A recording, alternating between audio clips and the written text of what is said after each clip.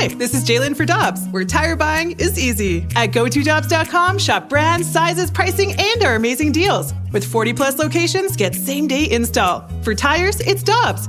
For deals you can use, click on GoToDobbs.com now.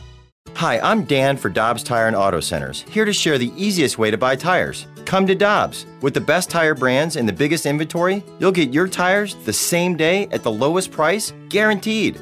Next time you need tires, get into Dobbs.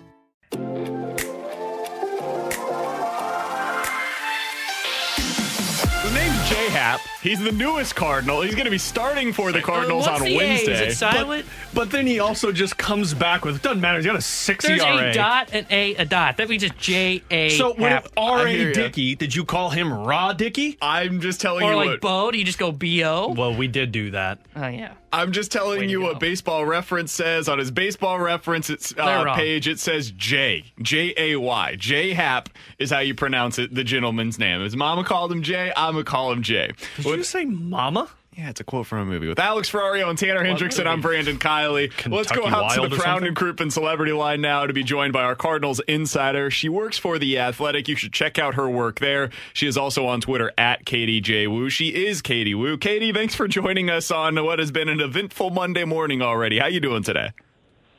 I'm sorry, I'm still trying to get my composure from Rod Dickey. Are you guys okay this morning?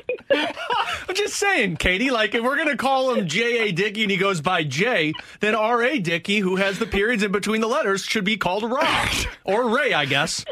Alex, that's what you're laughing at, Katie. I totally understand what you're saying. Katie, I think that's where you're laughing at because I should have went with Ray instead of Ra. Am I correct there? No, I don't think you're I still don't know on the what's same going path. It is Alex. Now I'm looking up Now I'm looking up Roz Dickey's baseball reference page now. Alex, you got to stop, man. Yeah, game over. All right, so Katie, what was the weekend like for you watching the Cardinals win 2 out of 3 against against the Twins? Well, after I recovered from what I think was probably the most crazy trade deadline in the last decade, the Cardinals did what they had to do, right? I mean, they've put an emphasis on winning series. You look at the strength of schedule in August, and you look at the Twins, and you're like, okay, well, if you don't win this series against the Twins, how does that bode well for the rest of the month where you're playing teams that are arguably around the same, maybe not as bad, but around the same, group of where the Twins are this season. So they did exactly what they needed to do. You win 2 out of 3. That's their mantra for August, right, is winning series. Hopefully they can get a couple sweeps in there, but that's ultimately what they have to do. They have to win over 60% of their games if they want even a chance in September. So it was nice to see this team with the last kind of stopgap rotation that we'll see until the aforementioned John Lester and Jay Happ make their eventual Cardinals debut, kind of hold the fort over there. But I have to tell you guys, I was reading The Athletic, for those of you who don't know, does a weekly power rankings, and this was our trade deadline edition by Chad Jennings and Tim Britton, a Red Sox and Mets writer. And I get to the Cardinals, and spoiler alert, they're ranked 19th this week. And there's 2 sentences that made me laugh almost as hard as Rod Dickey. It said, what they did, traded for lefties John Lester and Jay Happ. What they could have done, looked at a calendar to know what year it was. So I think that's and no knock on either of these guys who are 2 established veterans, wonderful careers. But this is it's a move. It is a choice, and I'm looking forward to breaking that down. It's a bold move, Cotton. Let's see if it pays off. Katie, on Friday, I was listening. The Fastlane, our afternoon show, had Matt Holliday on as it broke that the Cardinals had traded for John Lester. And Matt Holliday had a ton of success and is close friends with John Lester. And they told him, hey, a guy that has won a World Series in both the American League and the National League is now a Cardinal. And they tried to get him to guess. And he's like, I don't know, guys. Who is it? And they said, it's John Lester. He said, well, only about 3 years too late, but good move nonetheless. And I think that kind of summed up how a lot of Cardinals fans and apparently how the writers over at The Athletic felt about these moves. Yeah, when I saw that they had traded and the trade was official for Happ, it made sense. John Gann's a third-year arbitration-eligible guy at the end of the offseason. They've recently fortified the bullpen with T.J. McFarland, and Justin Miller has kind of overtaken some of that part too. They're going to get Ponce back. There wasn't really a spot for Johnny Gant. So that, from a team perspective, made sense to move him. He was probably going to be a little bit more expensive this offseason than they would have liked.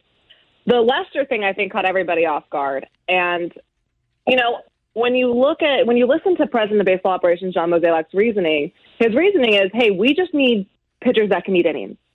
And then when you first look at the stats, you'll see that John Lester and Jay Happ have averaged about the same amount of innings per start as Jake Woodford and Johan Oviedo. So the first rationale is that makes zero sense. But you have to look at it from a different perspective and kind of look at these as pitchers and what they've done in their careers and not just look at the stats, right? Both Happ and Lester have won a World Series, although Happ came in 2008. But they have the postseason experience. They have the veteran durability. And if you're only going to get 5 innings from your starters, it might as well be from guys that have done this before, that are established veterans, that have gone through the motions of a big league season for over a decade now, then further risk the development of Jake Woodford and Johan Oviedo, both young up-and-coming pitchers in the system that the organization values highly. They both have great stuff. They both have the ability to be good. But as we saw, particularly with Oviedo, it can be really detrimental to have them learn in I think Mozeliak used the term pressure cooker environment of the big leagues. So from that reasoning, I understand the move. It is better overall, if you're only going to get 5 innings from each starter, to have it be from Lester and Happ than have it be from Woodford and Oviedo and further risk harming them in their development for next year. Katie, so I can see that. Katie, do you feel like that those moves too, and I mean, look, the Cardinals are never going to just, they're never going to punt on the season because essentially they still are in this race, whether it be for the wild card or the NL Central crown. But do you feel like this move was more about 2022, just knowing that you have those guys, the ability, and feeling like there's more of, I don't know, you're obviously going to be more healthy, but you have more of a shot next year than this year? Yeah, I think so too. And you make a good point. They're not going to punt. This organization does not sell. They do not tank. And, I find it interesting that for once fans are complaining that an organization didn't tank. Like I thought, maybe I'm naive here, but the opportunity that they're still in it should be exciting. But the front office made it very clear when they were negotiating at the trade deadline, their top 5 prospects were pretty much off limits. Now you can make an argument on the order, but that top 5 is Liberatore, Gorman, Herrera, Thompson, and Mason Wynn, and Jordan Walker's probably pretty untouchable there too.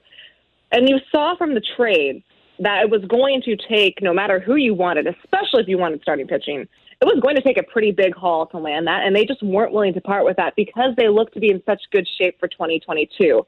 And I think the hope here is that in 2021, the remainder, 55-ish games or so that's left in the season, they can take advantage of a very favorable August and 13 remaining games against the Brewers. They also have a couple games left against the Reds, a couple series, I should say, and a 3-game set against San Diego, which looks to be in kind of a dangerous spot right now, and maybe they can sneak into the wild card game.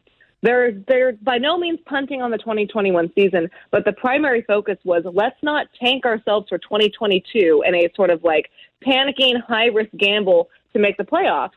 Let's make these lower risk calculated moves.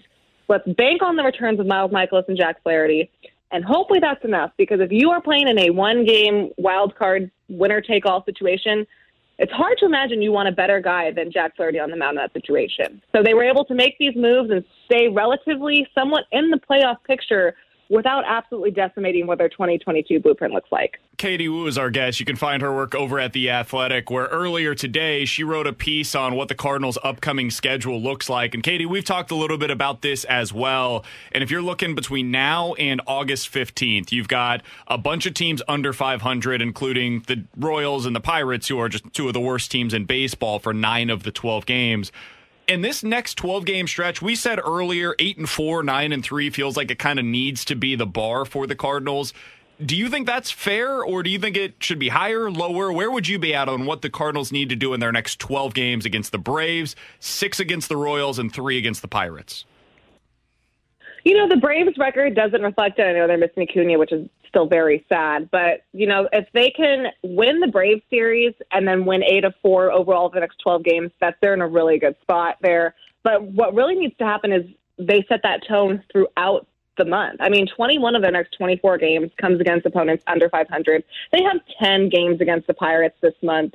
you have to make up some ground here. Of course, the one series up until August 30th that isn't against a team that's under 500 is a 3-game set against the Brewers, and you absolutely have to make some ground up there too. So for right now, I know it is kind of detrimental to look ahead at the whole calendar. I know that professional athletes will tell you 1 game at a time, but there has to be some sort of stress put on, again, winning series. I think they can make a statement by taking 2 out of 3 against the Braves, and they absolutely have to win these series coming up against the Royals, the Pirates, the Royals again, and the Pirates again. That just absolutely has to happen. So, Katie, we've seen Jack Flaherty and Miles Mikolas continue with their rehab assignments down in the minors, and we heard Mo, who was on Carricker and Smallman earlier this morning, say probably about 15 days with Jack Flaherty, maybe a little less with Miles Mikolas. Realistically, are we looking at possibly around that Milwaukee Brewers series that you could honestly have both of those guys back in your rotation? Hey, I mean, it's August 2nd, right? 2 plus 15 that's 17. That's the first day of that Brewers series. That was a dangerous game to play there, Katie. I respect your willingness to do it. You are fighting with fire when you do math on the air with us, too.